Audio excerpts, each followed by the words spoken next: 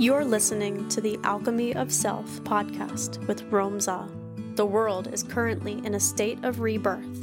All of the systems we have inherited are collapsing and failing us as a species. It's time for us to come together and create something out of nothing. If you crave deeper purpose, unshakable strength, and a life aligned with your truth, this is for you.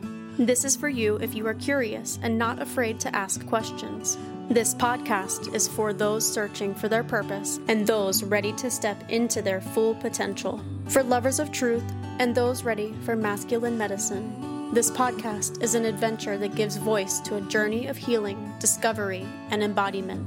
We'll challenge the old narratives we inherited and forge a new path. Join us in this fearless exploration of the multiple dimensions of being human, breathwork, mindset, healing the body, detox, and how to use the gentle way of jiu-jitsu to make you unstoppable in your wellness, business, life, relationships, and more.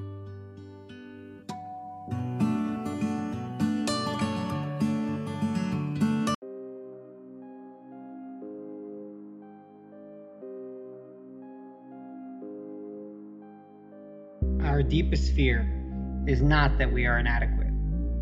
Our deepest fear is that we are powerful beyond measure.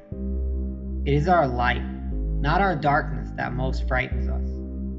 We ask ourselves, who am I to be brilliant, gorgeous, talented, fabulous?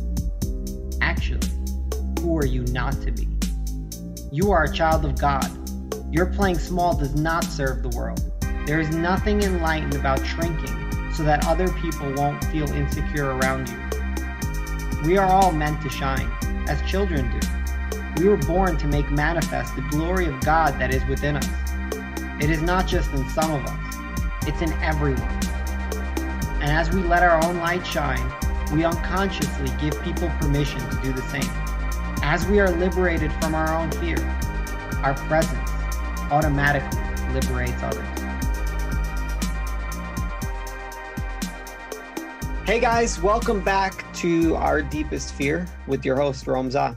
Today I'm here with a very special guest. His name is Ryan. He's a father, a husband, an entrepreneur, and a lover of life. He's overcome stage 4 cancer and a near-death experience. He lives in Tulsa, Oklahoma with his wife, Caroline, of 20 years, along with their 3 children. His oldest son, Addison, daughter, Atlanta, and the youngest son, Arthur. He's an avid tennis player, coaches basketball, consults with people looking to transform their life, and enjoys exploring the depths of being human. He lives by the philosophy that peace is found in the mystery, and beyond the ideas of right and wrong, there is a field of higher levels of consciousness. His invitation is for you to meet him there. Welcome, Mr. Ryan Lolf. How are you, sir? Hey, Rome. Honored to be here, buddy. I'm doing well, man. Doing well. You look good, bro. Thanks. I feel good. And when you look good, you feel good. Yeah, for sure. That's true. That's true. Yeah. All right. So I was first exposed to you through Facebooks when you were all kinds of fucked up with cancer or getting well, right? Depending on the perspective of who's looking at it. And I seen some pretty intense photos. I remember there was one where you were like you look like an African baby. Yes. But like white. Yes. You were super skinny and you had like the water in your belly already, which for those of you that are not familiar with cancer, a lot of the times that's pretty much game over. Like that's when you hit the reset button and you work from there in another dimension. And then I was eating at a vegan cafe in San Diego and you walked in. And I actually just came from CHPSA Hospital. I was getting some treatments. Yeah. And I was like, hey, that's that guy, Ryan, who was supposed to be dead, but he's not. So what was the circumstances of your life leading up to that moment? Not when you met me, but the moment where you were almost at game over.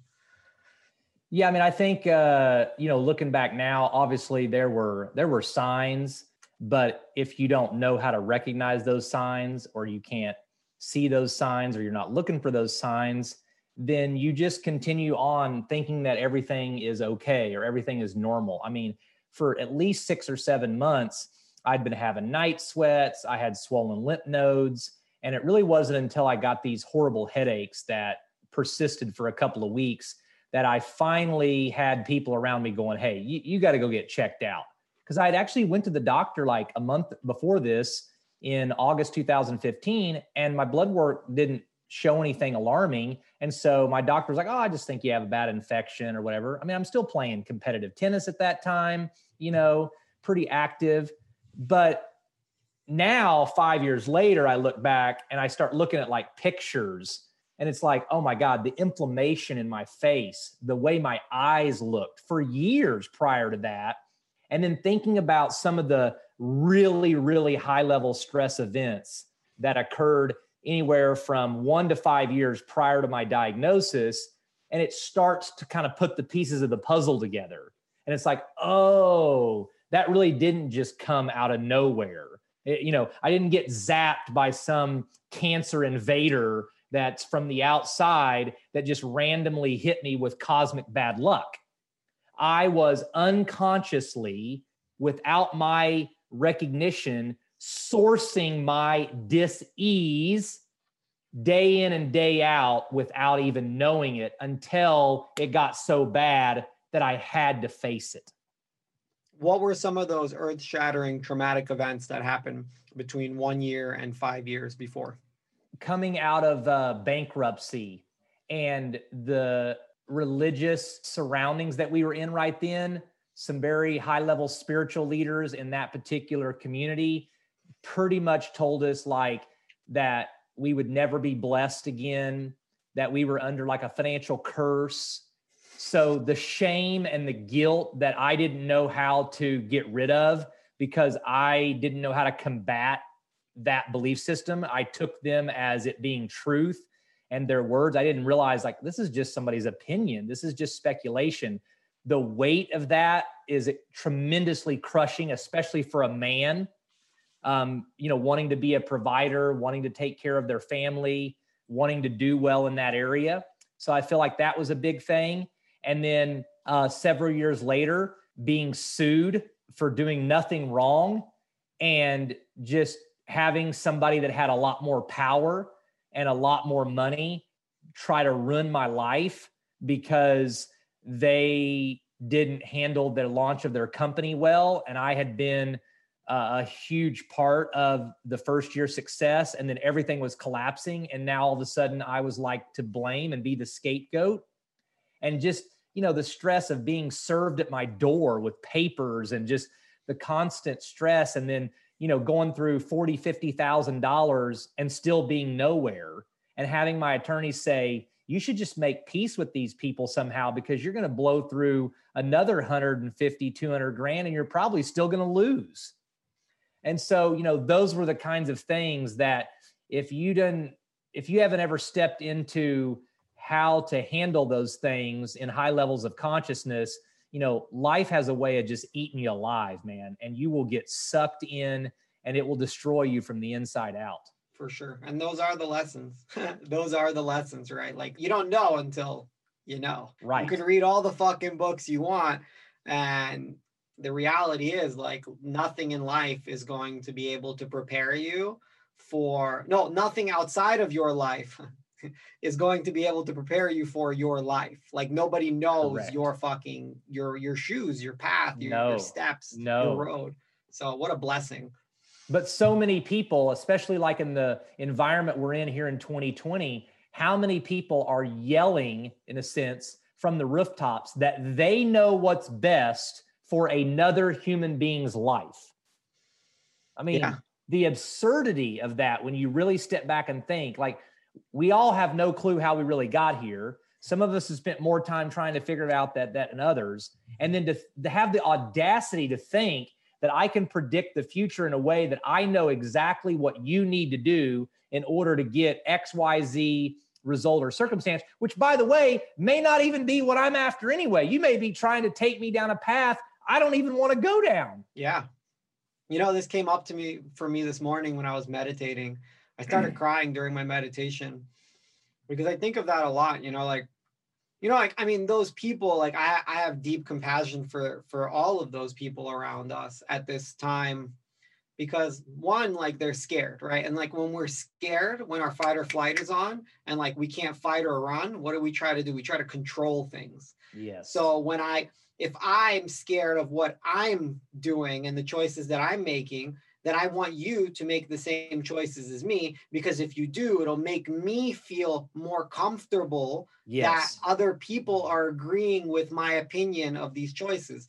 And this morning I started crying and I was like, like I feel for them. Like I'm compassionate for their plight, because that the rarest thing on this planet right now is something that we have the greatest abundance of. And it's one of the most rarest like gems that is shared amongst humanity. And I believe that that's kindness. That's loving kindness for ourselves and others. And you know what? Like every day I send those people love, because like I know what fear can do to a person. You do too, right?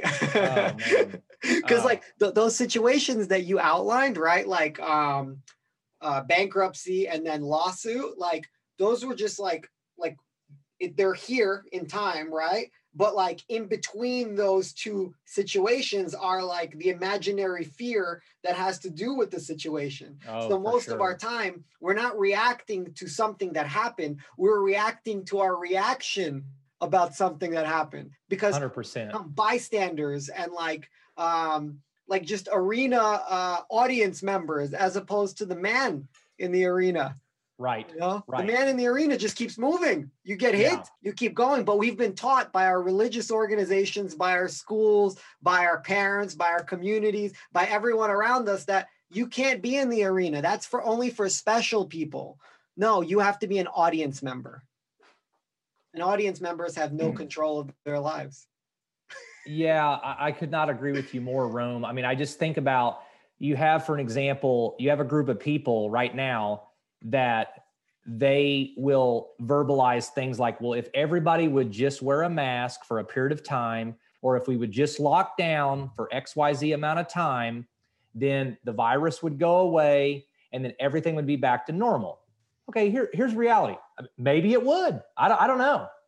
But maybe it wouldn't. So for an example, let's say for all those people that are on that particular, coming from that viewpoint, they demand that that's what we need to do. So let's say we all did comply and we did it for whatever, 6 months, 2 years, whatever amount of time, right? And then let's say that actually the opposite happened.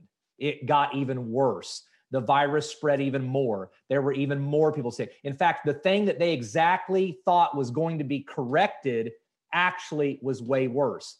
Are they going to be able to go to the universe and negotiate back my 2 years? Are they going to be able to give me back the missed ball games, the missed life, the aging that's occurred? Like, they're going based on the fact that they're trying to argue that they know without a shadow of a doubt, with total factual ability to predict the future, that if you do A, you will get B in this time frame. And the truth is, they don't really know. Nobody knows. Could be nobody. I don't know either. Correct. I don't know anything. Yeah. So, but I know I don't know. Right. And that's what I'm finding, because like today I had somebody that was bantering on my social media, but I happen to know them. So I just literally had their phone number in my cell phone. I just called them and we actually ended up talking for 45 minutes. And it was much better and much different. You know what I mean? Mm-hmm. And they still feel very strongly about their point of view, and I feel strongly about mine. But it was like, hey, let's talk some more. There was love, there was respect, there was listening, there was, okay, I can see your point of view. Okay, I can understand how that would make you feel. Like it was real. Be careful, bro. That's how babies are born. But in this case, idea babies, right? Because back in the day, philosophers didn't debate each other to be right. They debated each other to figure out a better solution between two great minds. Like your perspective and my perspective, both at some point down the line will be wrong. Correct. The story of the Chinese farmer. Are you familiar? I don't think so. I want to hear it. All right. So there's a Chinese farmer, and he lives on a farm, like his farm, in a small village with his son and a horse. And then one day, his horse runs away. And all of his neighbors come to his house and they say, you're so unlucky. Your horse ran away. Now you have nothing to help you like plow your fields. And he says, maybe yes, maybe no. A few days later, the horse comes back with 7 wild horses. All of his neighbors come to his house and they say, you're so lucky. You have 8 horses now. And he says, maybe yes, maybe no. A few weeks later, his son is trying to break in one of the wild horses, falls off, breaks his leg. Now he has nobody to help him again. He has all these horses, no son to help him. And all of his neighbors come to his house and they say, you're so unlucky. Your son fell off the horse and broke his leg. Now you have no one to help you. He says, maybe yes, maybe no. A few weeks later, while his son is laying in bed with a broken leg, the village goes to war with a nearby village. And they're taking all the men. They're drafting all the men into the military, but they can't take his son. And all of the men die in that battle. His son is the only man left in the village. And all of the neighbors come to his house and they say, you're so lucky. You have the only man like of that age in the village now. And he goes, maybe yes, maybe no. And that's essentially the whole fucking story of our lives. Oh, I love it. Oh, that's so fucking good, man. Oh, I needed that story earlier. I just, wow, you're teaching me, Rome. Like, it's so good, man. Maybe so, maybe not. I really don't know, but I'm alive and I'm here. So I might as well live, because the truth is, it's when I get so stuck in thinking that I know how things are going to go that I probably sabotage everything I would want to experience as a human more than ever. Yeah, we all do. That's how we're taught, because we are the descendants of the most scared, because the ones that were the most scared back in the day were the only ones that survived. The people whose fight or flight wasn't as developed, whose nervous system was very open and they weren't very scared. Maybe they were very brave, but not courageous, right? Because you can only experiment with courage when you're scared. Maybe they were very brave, but they died. Why? Because they didn't learn. Like they weren't scared enough to continue living. There's a reason why we have points of view, and it's because we are scared and we hold on to it like a fucking binky or whatever it is that little kids do, we're the descendants of the most scared. And it's really important for us to wake up and realize that it's the fear. Like right now, we don't have those same problems that we did back in the day. Like there's no saber-toothed tiger around the corner. Right. For a Republican, there's a liberal around the corner. And for a liberal, there's a Republican around the corner. That's what they're scared of. But neither of which are, like, unless provoked, like nothing's gonna, like the only people that are getting beat up are the people that are going to protests and like doing this thing where they have this point of view and like it's very aggressive. I'm Christian, I'm Buddhist, you're Jewish, fuck you, or I'm liberal, you're it's like, come on, you're neither of those things. You're a human being. We have a very similar DNA. Our blood's probably red, I'm guessing. I mean, I'm royal, so my blood is blue, but hey, I'm open to new possibilities. I haven't checked every person on the planet's blood since the beginning of time. For sure. So what were you like as a kid growing up? Like what were some of the things that where did you grow up? You grew up in Oklahoma? I grew up in Tulsa. Yep. In Oklahoma. Yep. And then interesting enough, I was raised in a Christian, religious upbringing, and my father actually was a principal and the head of a small Christian school. So that's where I started, schooling in kindergarten. I've now realized as an adult through some emotional code healing through this chiropractor that I met that I actually picked up the emotion and the belief and the feeling of worthlessness around the age of 5. Now, at first, I wasn't sure why it was around the age of 5. So I spent some time like meditating, just kind of sitting with all of that. And what I find fascinating is that's the first time I believe I became conscious of the idea that I was being told that there was something wrong with me and that I was a sinner, that I was really bad by my natural nature, and that I needed a savior. I needed someone outside of me to come and do something to transform me into what would be perceived as good. And what's so fascinating about that is because it was at age 5 that I remember going down to the altar in a church, because that's what you did, because I was told I needed to get saved. But I think about how innocent I really was at that age. I didn't even know what I was doing. I was literally just being, in a sense, almost told or coerced, and then looking at the effects of how 30 years later, I feel like the full manifestation of never really getting out from under that belief system was staring death in the face and stage 4 cancer. So I look back now, I was an extrovert as a child. I was, loud. I was a talker. I think for the most part, I put on a front that I was happy, and maybe I even was. I don't know if it was all fake or how much it was. I loved sports, and my mom and dad then started kind of evolving a little bit, and then my dad got out of education, and then the next thing you know, they're moving me out to Western Oklahoma, to the middle of nowhere, to a city called Woodward. And I always tell people it wasn't hell, but you could see it from there. And if you actually traveled out to where my dad would have to go and canvass for his insurance sales, there was another city called Guyman. That actually was hell. So I've been there. It does exist. What does that mean? Oh, it was just, it just, from my perspective, growing up in a city or around a big city, this didn't even seem like human life. You know what I mean? Like, it had everything that I didn't know anything about, and it didn't have any of the things that I was familiar. So for me, what? I'm just curious. I grew up in the city too. Like, I don't know. Yeah.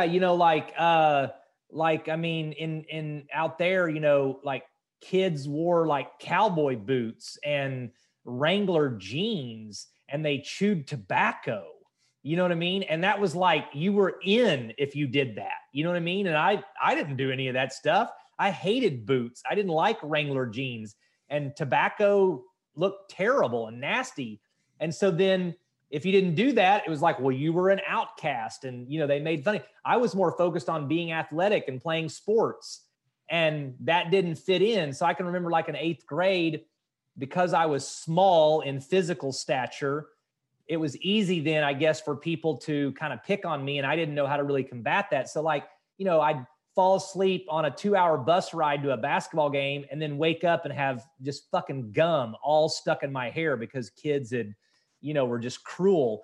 Or they would pin me down in the locker room, and just make me run into other guys' balls and ass, with my fucking face, and just laugh and laugh. And then I was supposed to go out and perform. I was actually a starter on the basketball team because I was good, and these were supposed to be my teammates, and they had just done that to me right before the game. I mean, it was just a really interesting, bizarre, and the whole time, because of my belief system, I just kept trying harder and harder, and I just kept working more and more because I wanted to be valuable. I wanted to be worthy. I wanted to get rid of, it was like all those physical things that were happening to me were like my belief system telling me, like, yep, sure enough, you're a piece of shit, Ryan. Sure enough, yep, you're exactly who they tell you are. That's why those things are happening to you.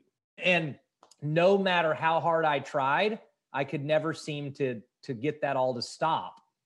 And by the time I was in my mid-20s, honestly, I was fucking exhausted,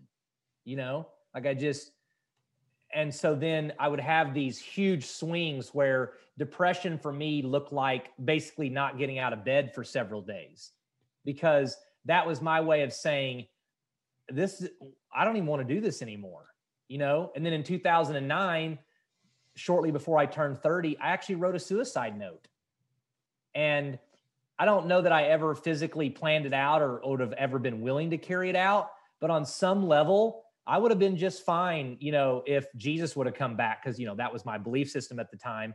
Or I would have been okay if, a car wreck would have occurred, because at that point, I was not enjoying being human. I wasn't liking this. This wasn't interesting to me anymore, you know? And so who's to say then on some level, I didn't then eventually manifest my own cancer as a way to exit the planet, but not be criticized, because nobody criticizes you for getting cancer, even though I would argue it might be actually a form of suicide. In fact, what do you get when you get cancer? You get sympathy. People feel sorry for you. But if I'd went and hung myself, man, people would have been like, what a selfish bastard. What a piece of shit. You know what I mean? Like, so it's almost like intuitively, I was looking for my way out without getting, because I couldn't take any more criticism. I was at my max. Yeah. I'm not sure if I'm familiar, but I believe that in Christianity, it's like the mortal sin to commit suicide, right? Oh, so absolutely. Like you're going to hell for sure. So right. Cancer is way easier than going to hell. Like at least you won't go to hell. No, for sure. Yeah. I mean, I would say some of the most, I can't think of the word, but some of the people that are having the most difficulty in life are Christians who have a loved one who's commit suicide, because they literally don't know what to do. Yeah. Because their belief system tells them that they have to believe that they're in hell, and every other part of them says that just can't be true.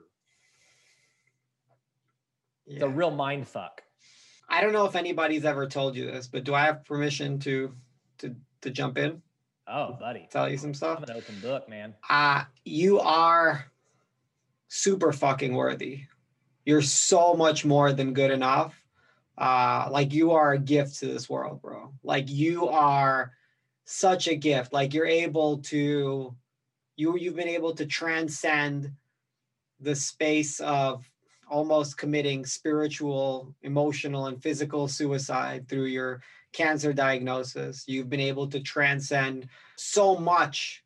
Obviously, there's layers to the onion, but you've been able to transcend the opinion of the doctors that told you you have no time left. That you've been able to transcend figuring out how to organize funds. You've been able to transcend letting go of so many things that you're aware of in all the baggage that you've accumulated in your years. You are a gift to this world. Like you are worthy. You are powerful. You're more than good enough. And you're not bad. You're a good person. You're genuinely a good person. And you're not alone. Like, even though maybe like your community, like from your childhood, doesn't agree with your way of living, it doesn't matter. Like, you have a different community, bro. There's tons of people that love you out there. And you don't need to prove yourself to anybody, bro. That story of I'm not good enough and I'm not worthy, that brought you to this moment right here. Like that's my shit, is like everything that's ever happened in my life, in your life, in all of the listeners' lives that are going to be listening to this has led up to this moment.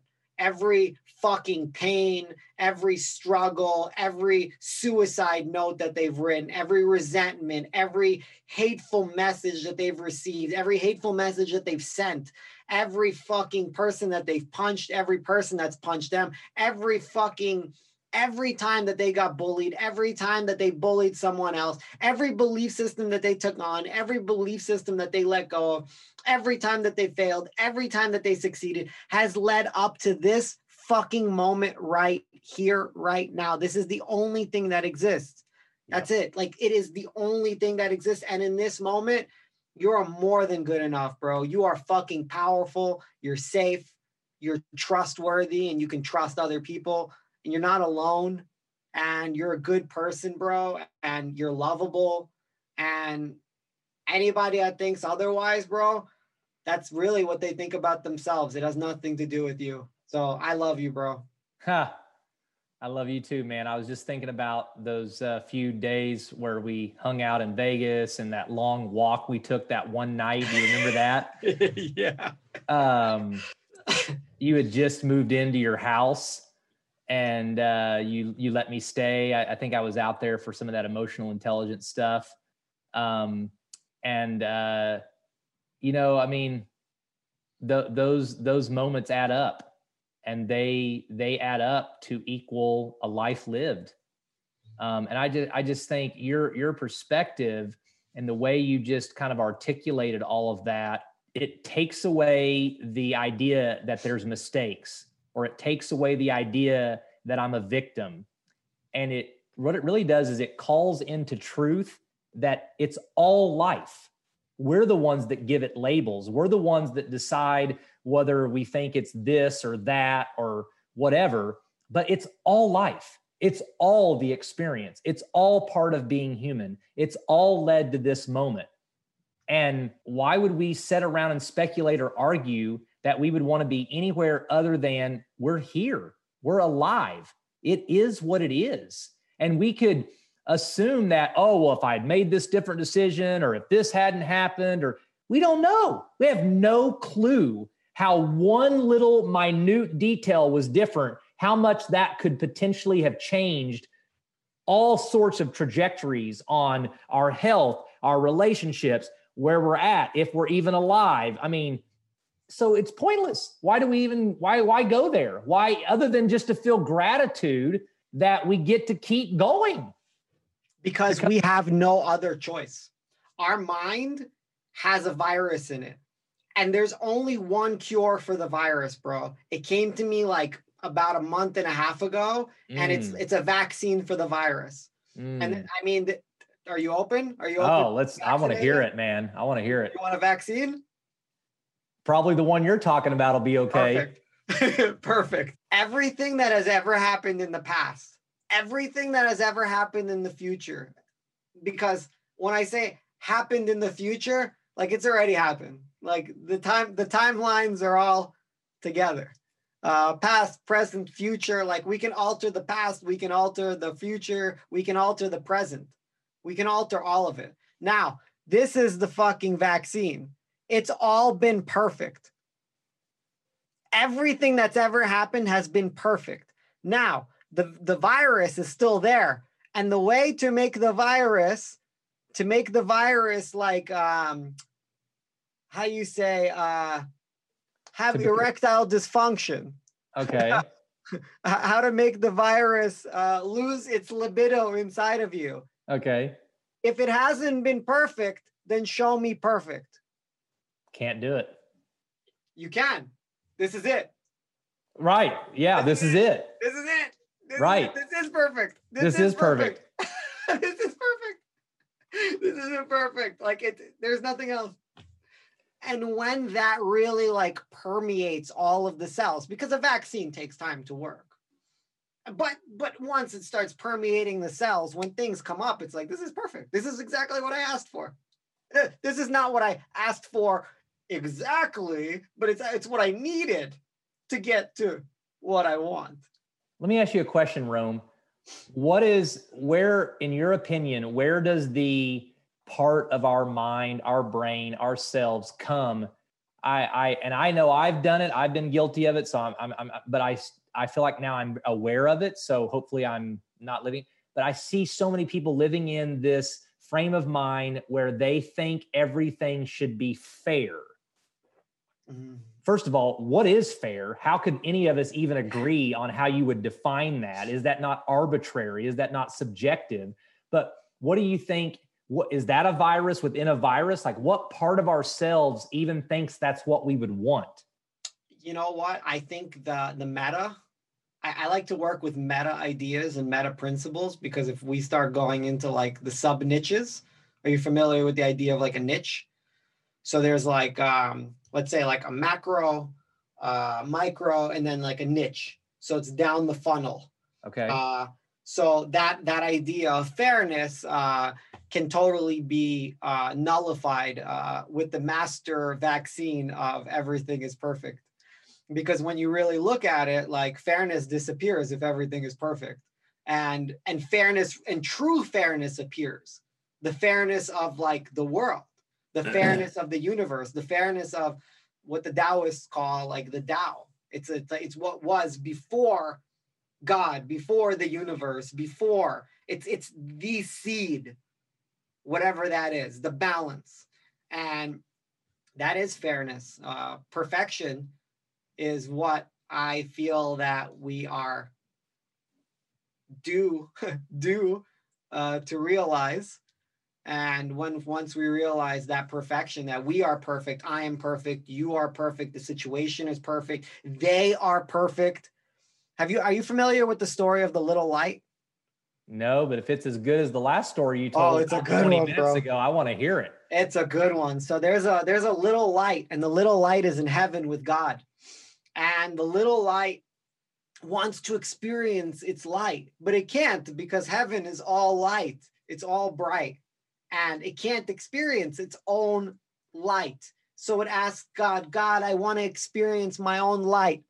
And in a moment, in a snap, it's surrounded by darkness all by itself. And the little light is terrified. The little light is so scared. The little light doesn't know what to do. And at that moment, the little light asks God, why would you do this to me? I'm so scared. I'm so terrified. I'm so alone. And God says, you wanted to experience your light. And the only way to experience light is in the contrast of darkness. The only way to experience light is in the contrast of darkness. Wow. So what contrast do each of us need to have brought forth so we can then be heightened in our awareness and our gratitude of the thing that we may so easily be taking for granted? Everything that we're experiencing right now is perfect. Like everything we're experiencing, like once we understand that, like we are not just the light, the dark, we're also the pendulum that swings in between. We're also the observer of the pendulum that is swinging between the light, the dark.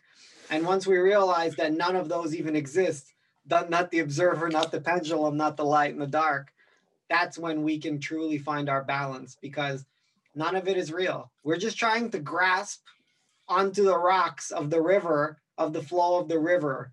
And there's no need. Like, just enjoy the ride. And then when the ride is over, and the river's turbulent waters take you wherever they're taking you, like celebrate with your friends that you're there. And that's it. Like that's all we can do. Most of our fight is usually with ourselves. Yeah. What did you want to be when you grew up? Rich. I love it. Did you have any idea of like how or what? No, I think I just, I think subconsciously I assumed that if I was rich, then I'd be good enough, or then people would leave me alone.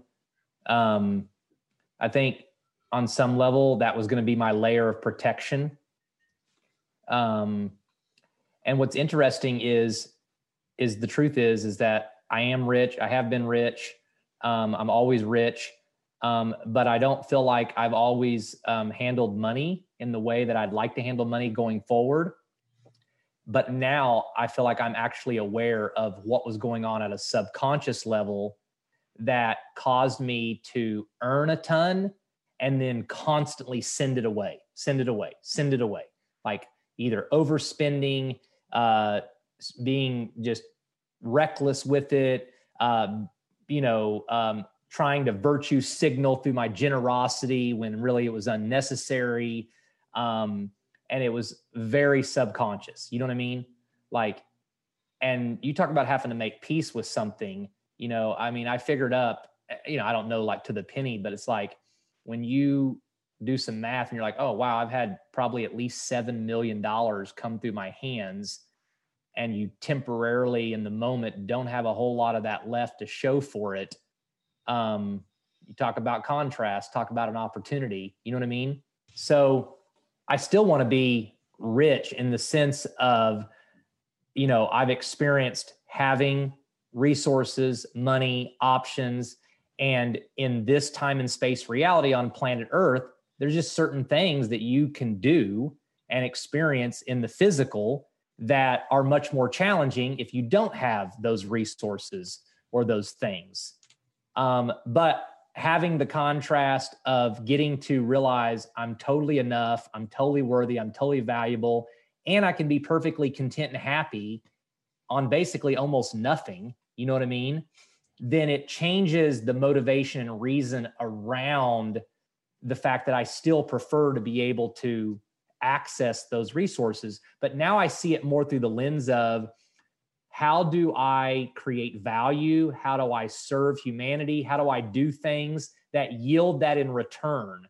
Not to prove that I'm worthy, but to embrace that that is the economy. That is how the system of economics work. And I'm honored that I am healthy enough mentally, emotionally, and physically to choose to take part in that, so that then I can benefit from what is set up here on earth, if that makes any sense. 100%. It makes total sense. It makes total sense. Money is as a flow of energy. How you were just describing it, that you've had $7 million flow through your hands.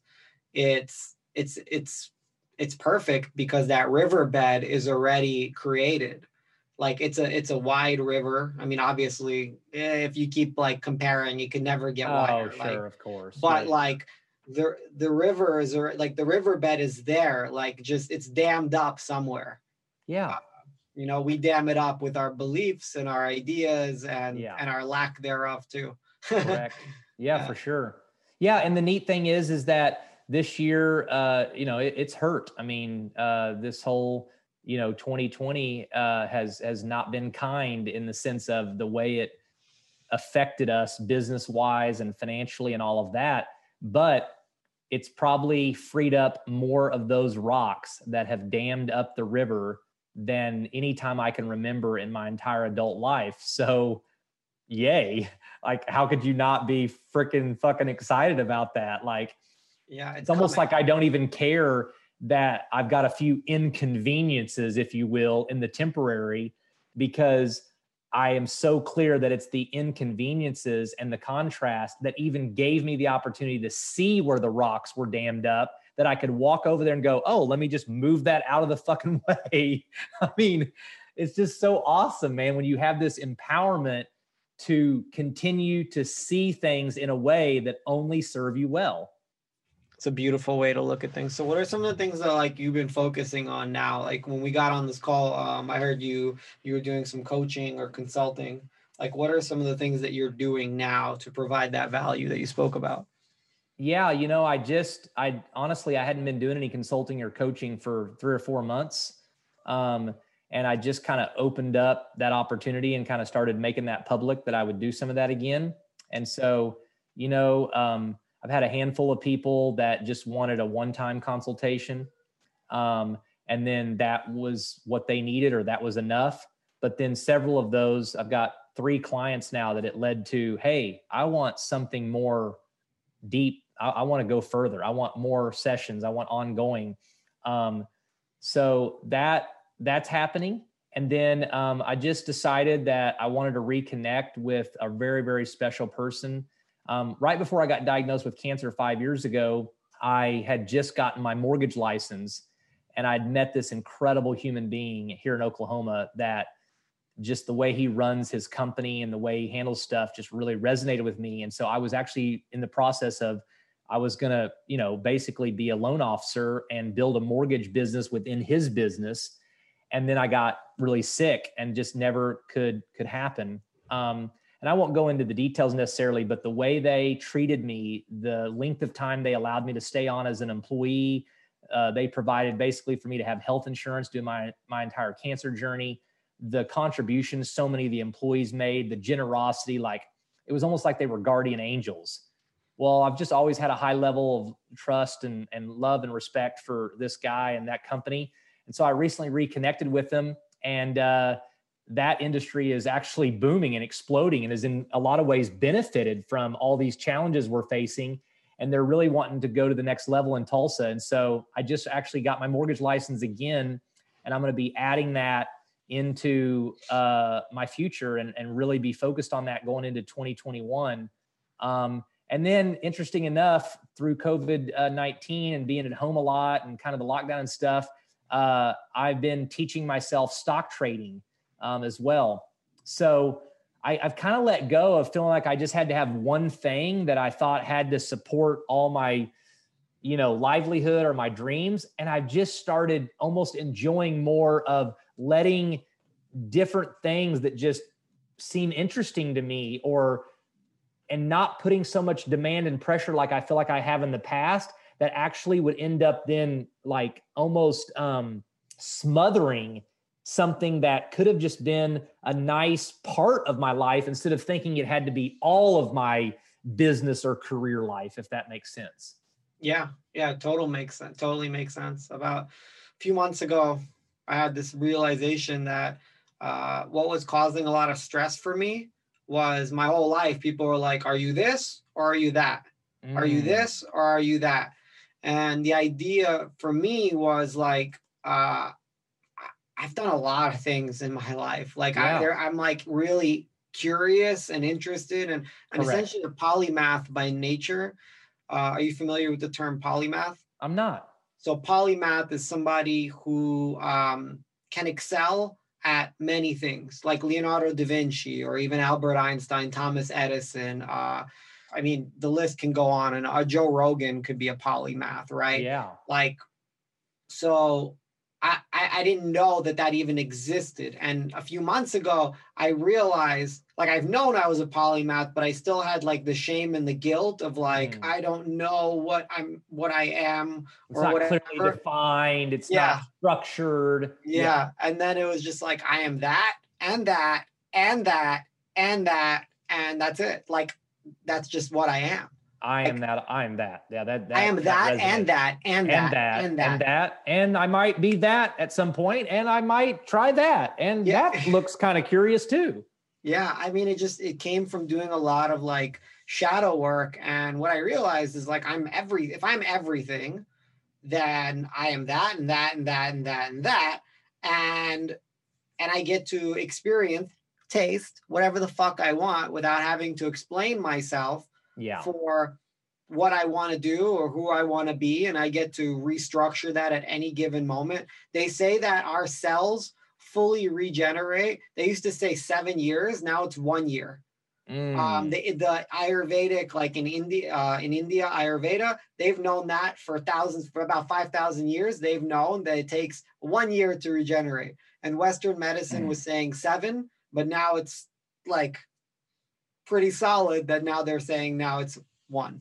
So you can, you can be a brand new person at any given time. You just need to clear the field of whatever plants you don't want, right? And then refertilize the soil, replant the seeds, water them, take care of them, because the grass is only greener where you water it. So we have to make sure that like we just water those seeds. In a year or so, whenever we're ready, whenever we keep knocking on that door, watering those seeds, we'll be eating fruits. It just takes some time, and that's okay.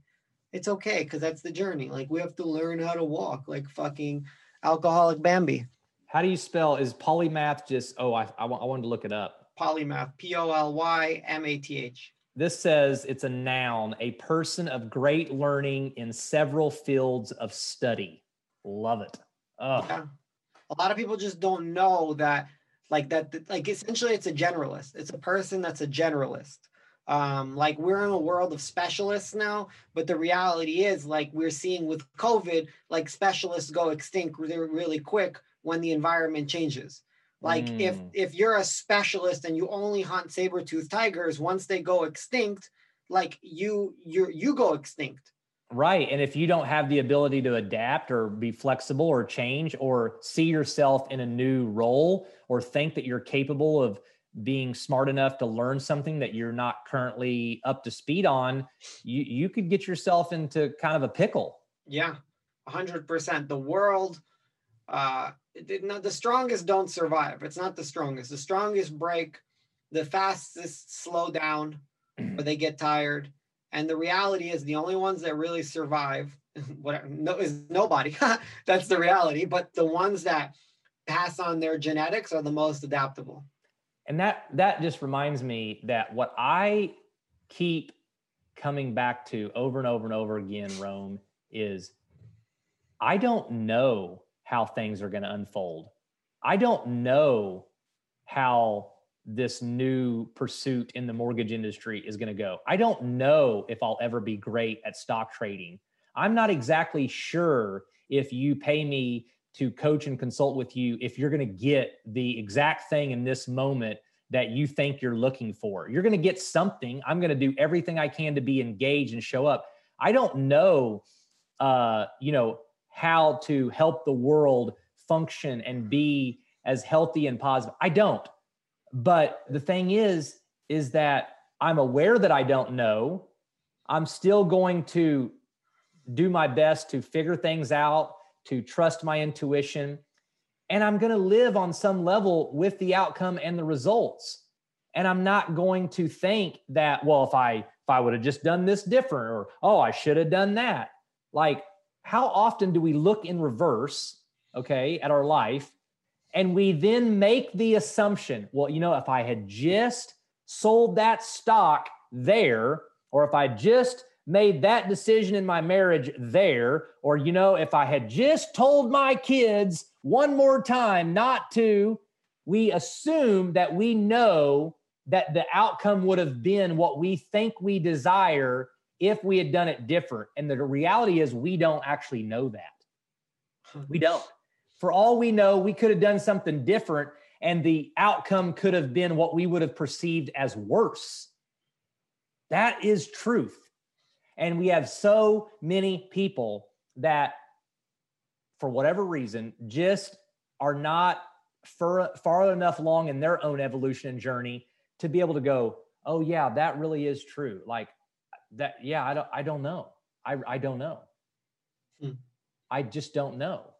But this is what I think at the time.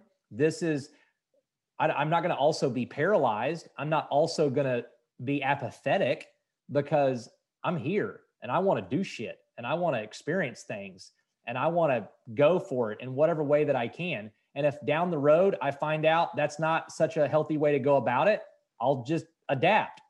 I'll shift. I keep coming back to whatever I have to face, I am capable of navigating it. I don't want to lose my wife in a car wreck. I don't want my kid to get his arm chopped off. I don't want to face cancer again. I don't want to be homeless. I don't want a lot of things.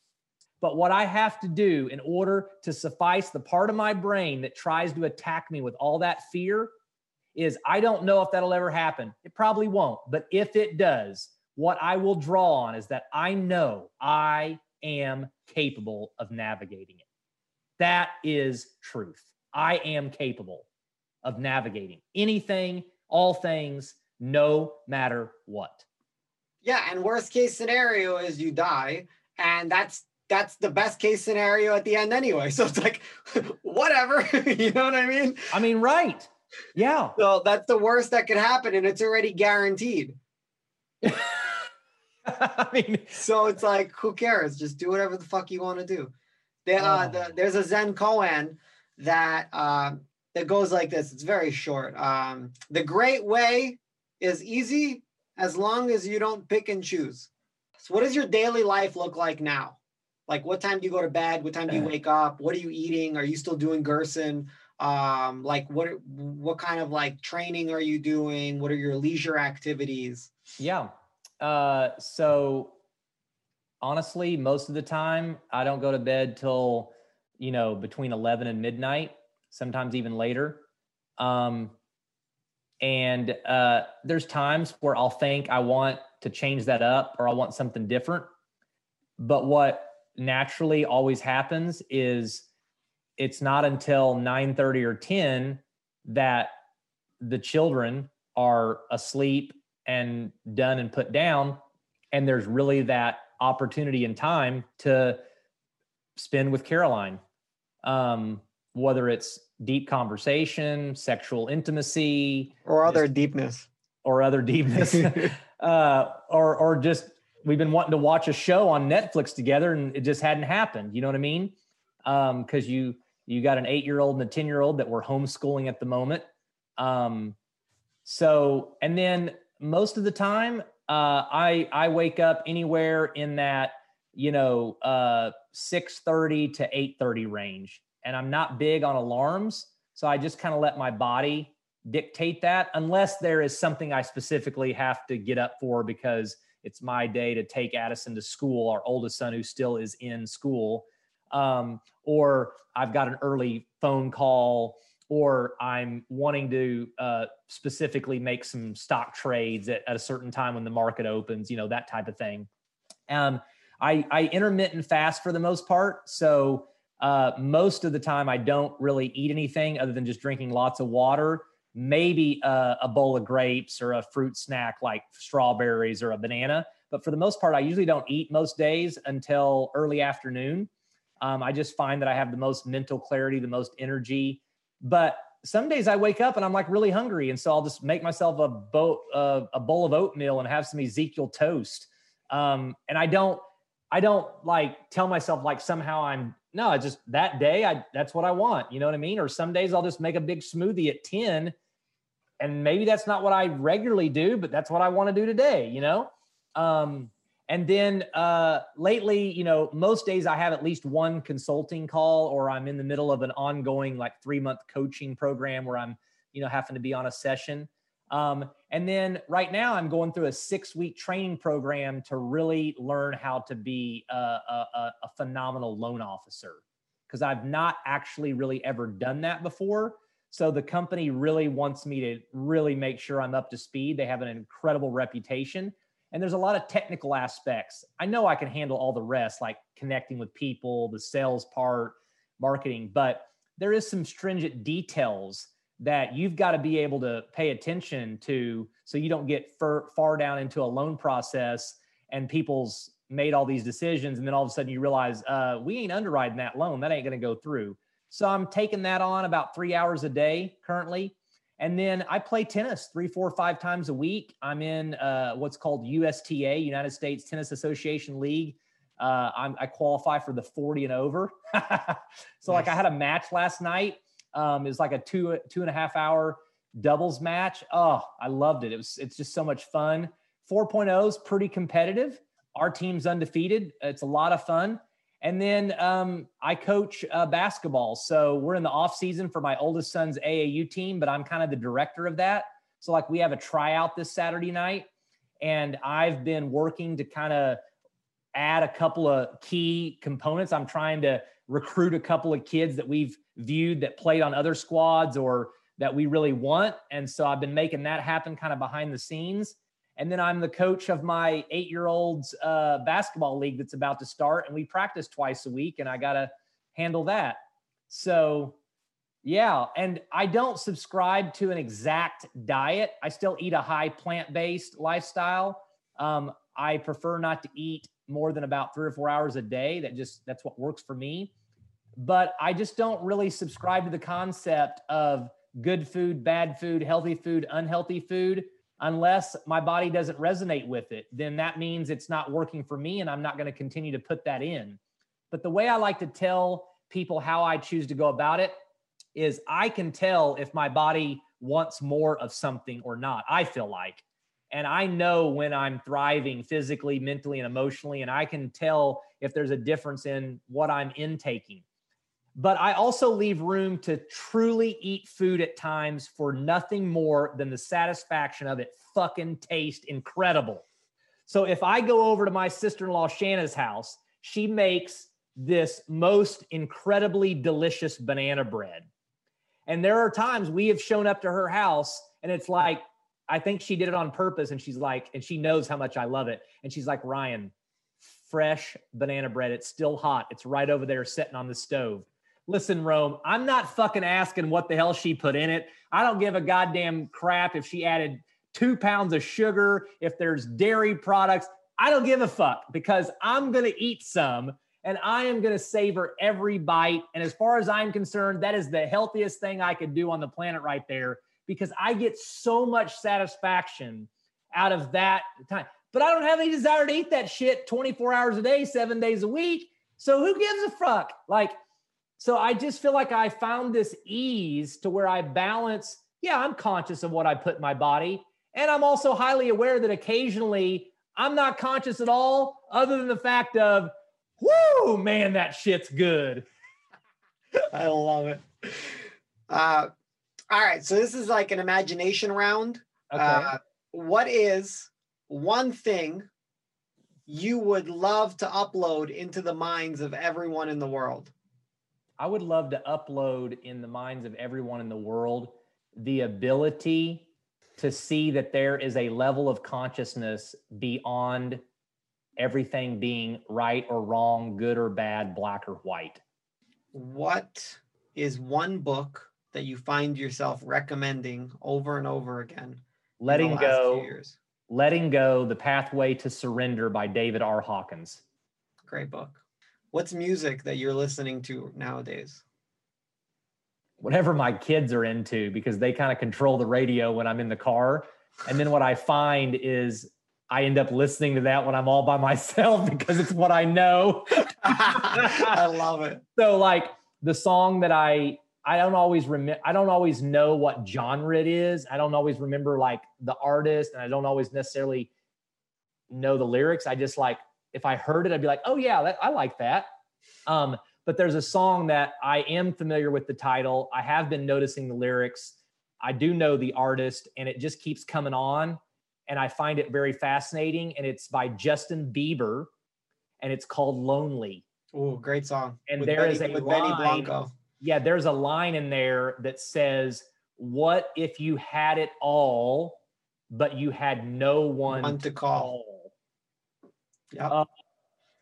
Yeah. He's got another one called Holy. He's been coming out with some good stuff recently. Brother, my kids love that song because we all sing it together. Yes, I love that one too. So yeah, he's got some good stuff recently. Yeah. It's that darkness, bro. The darkness brings out like the best fucking art. Like the greatest art was always created during the darkest periods. Like I have heard more, I have seen more music released this year during COVID by some of my favorite artists, and artists that weren't my favorite, that became my favorite. Right. In the last 20 years. Unbelievable. At least. What a great perspective, Rome. I love it. It's all like we've always had this thing that during the darkest times, where we've had to go introspective, yes. We've created the greatest art. Greatest art. Yeah.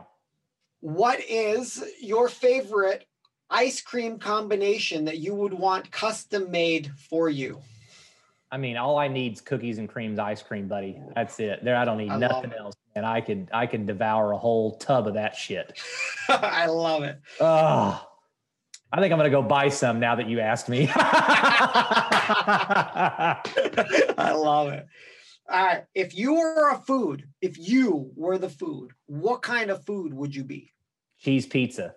Cheese pizza. Yeah. You know why? Because it makes every kid happy on the fucking planet. I love it. Deep dish or just regular, like New York style? Just like most kids don't necessarily want deep dish. They don't usually like thin. So in Oklahoma, we call it original crust. Got it. Yeah. New York style. Style. I would be that thing that all adults bitch about because it's too plain for them, but they never buy enough of. And then all their kids gripe why there's no pizza left.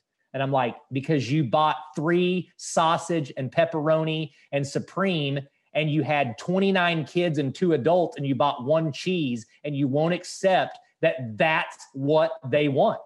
Yeah. Yeah. Just because you have some fucking weird, complex taste and insecurity that you've developed over the years of eating pizza. All right. If you were an animal, what kind of animal would you be? I'd be a fly. Why? Because there is a part of me that actually gets a little satisfaction from annoying the shit out of fuckers and stirring crap up and kind of pissing them off. I'd be lying if I didn't tell you I get a little satisfaction in being that person.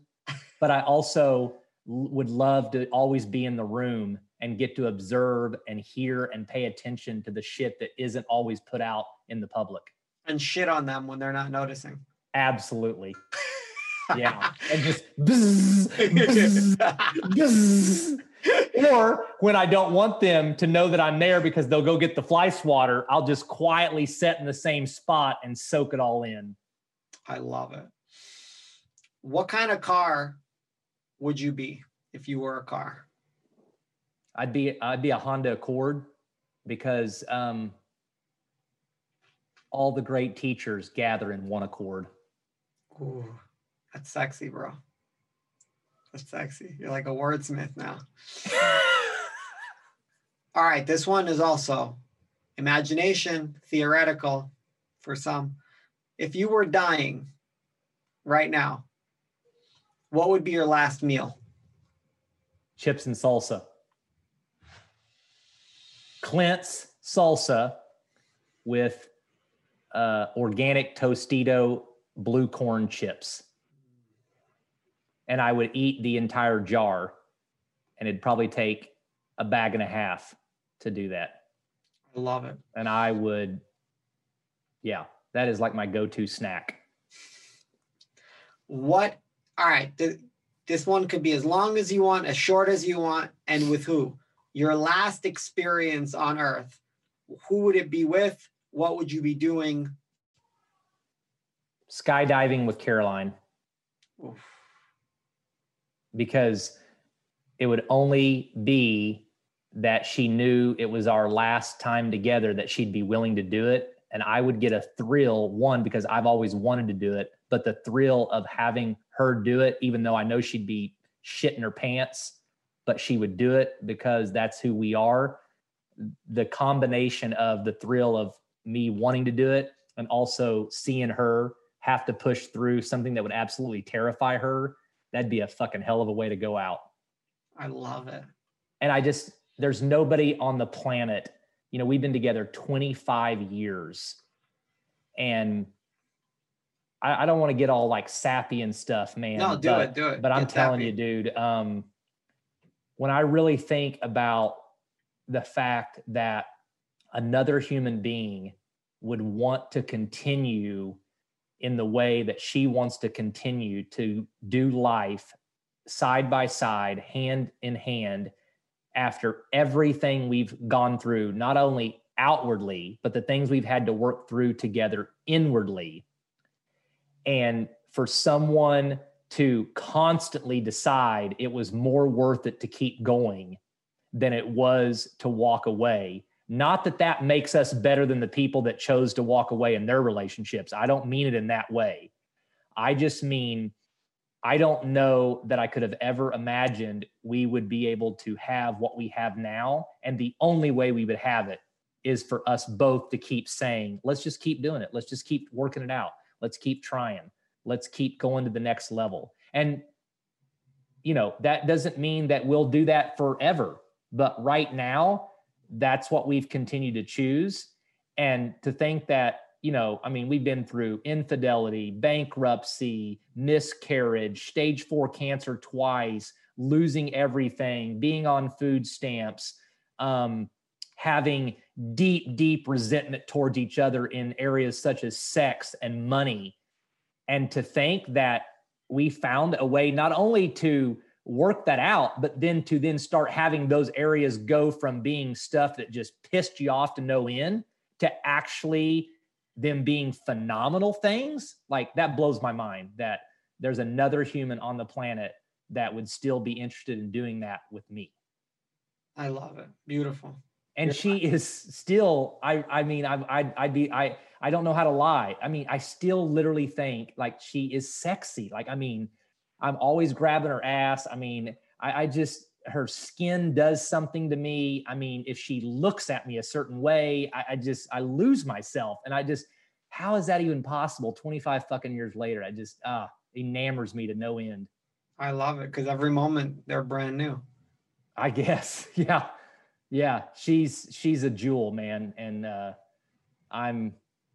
there's not a word because I'm not sure if it's luck or blessed or this or that or whatever, but the fact that that gets to be a part of my experience while I'm here is pretty fucking cool, man. You deserve it, bro. You really do. Yeah, thanks. Your last piece of advice for the next generation.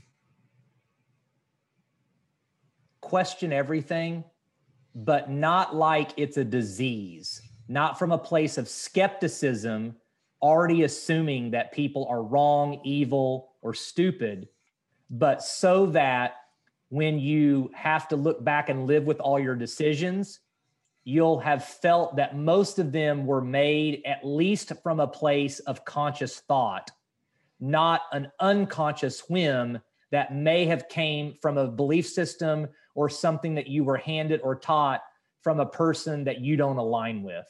It's like questioning everything, but from a perspective that I feel like really serves us well, versus I think there's a type of questioning everything that actually could not serve us well. Yeah, questioning from a place of love and not fear. Beautiful. I don't know what your ideas or philosophies are on burial or being cremated, but I want to be cremated. I love it. Me too. And I want to be made into a tree that bears fruit, and also like a diamond of some sort that somebody can wear. I haven't looked into it enough to know what all those kind of options are. I just know that that's what resonates with me is to be cremated. So yeah. What do you want written on your urn? Like, what is the line that you want written on your urn? Here lies Ryan. Well, the first thought that came to my mind was like more of like the funny version, you know? Yeah, maybe. But maybe there's more, but like the first line would just be like, that fucker lived his ass off. I love it. You know, and maybe a different version would be when I got to know that guy and I didn't misunderstand him, I realized what a soul, man. What a deep lover of people and all things life he truly was. You can have both, right? Like for the old Christian people, you'll have that one because you'll flip it over, and then on the second viewing, you'll flip it the other way. Because they're going to show up anyway. So I love it. You just flip it over. But make sure Caroline flips it over the wrong way. Got him. I love it. I love it. Here lies Black Baby Jesus.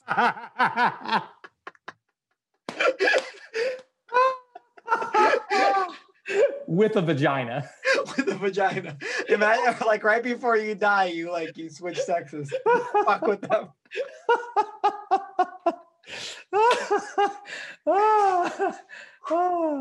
Brother, I appreciate you so much. Thank you for coming on. But before I finish my appreciation, is there anything that we didn't touch? Is there anything that you would like to add to the listeners of this show that we just didn't get to?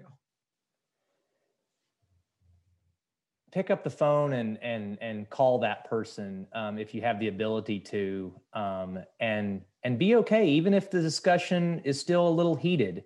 Don't be so quick to demand that anything go any certain way. Constantly be open to things going different than your mind's trying to tell you that they need to go or that they ought to go. You know, I'm famous for saying all the time, thou shalt not should on thyself, and thou shalt not should on others. And the truth of the matter is I just want to keep even challenging and questioning my most present ideas, my most present viewpoints, and be open to being wrong again, or just being off base, or seeing something in even, greater light. So I feel like we covered the gamut. And it was a pure hour and 20 minutes of just like enjoyment, because I felt engaged. And I realized, like, I remember being around you and thinking, well, I just want to live in Vegas so that Rome and I can hang out. And you reminded me today, like, that feeling still exists.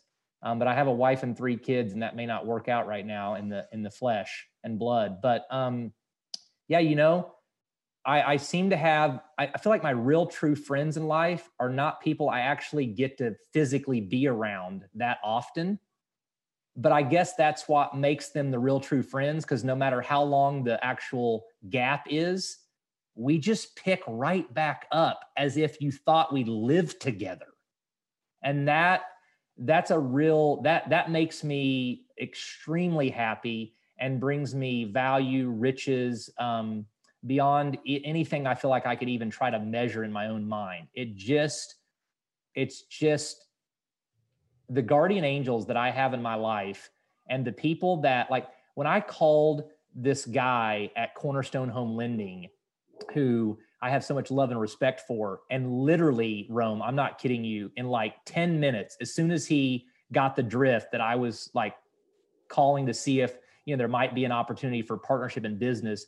I mean, it was like, oh, the way he made me feel and how quick he was to say, like, are you kidding me? Of course we want you. Absolutely. Like, he was so excited and was almost just blown away that I had decided that was something that interested me again.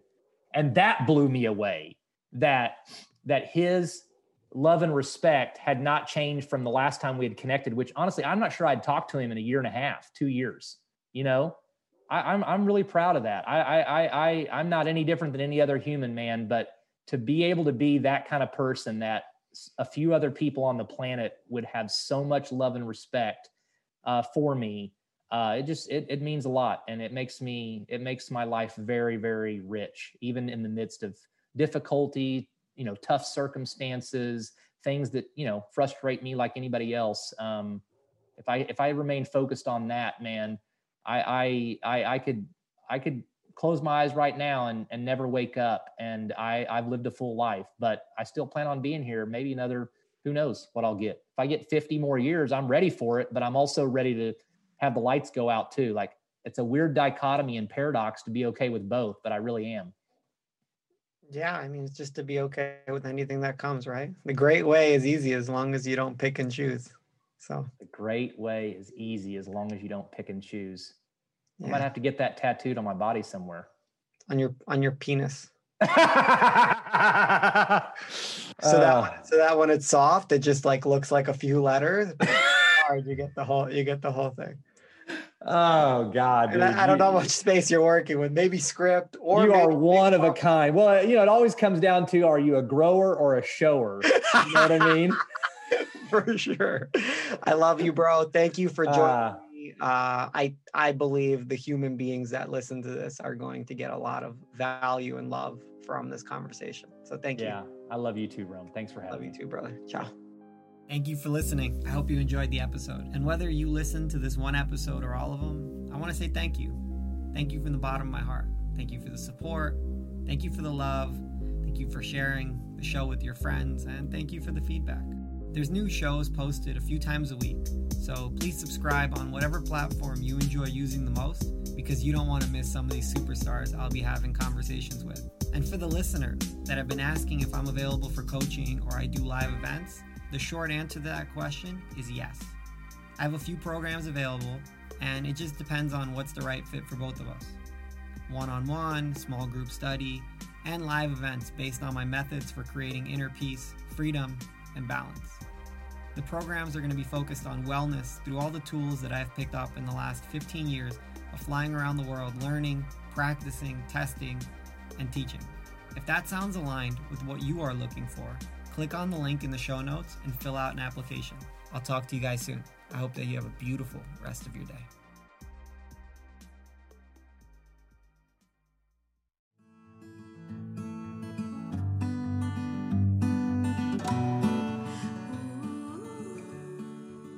Thank you for listening to the Alchemy of Self podcast. If you resonate with our message, please show us some love by hitting the subscribe button and giving us a like. You can also visit our website at www.romza.com to continue your journey of self-discovery and keep up with our latest offerings.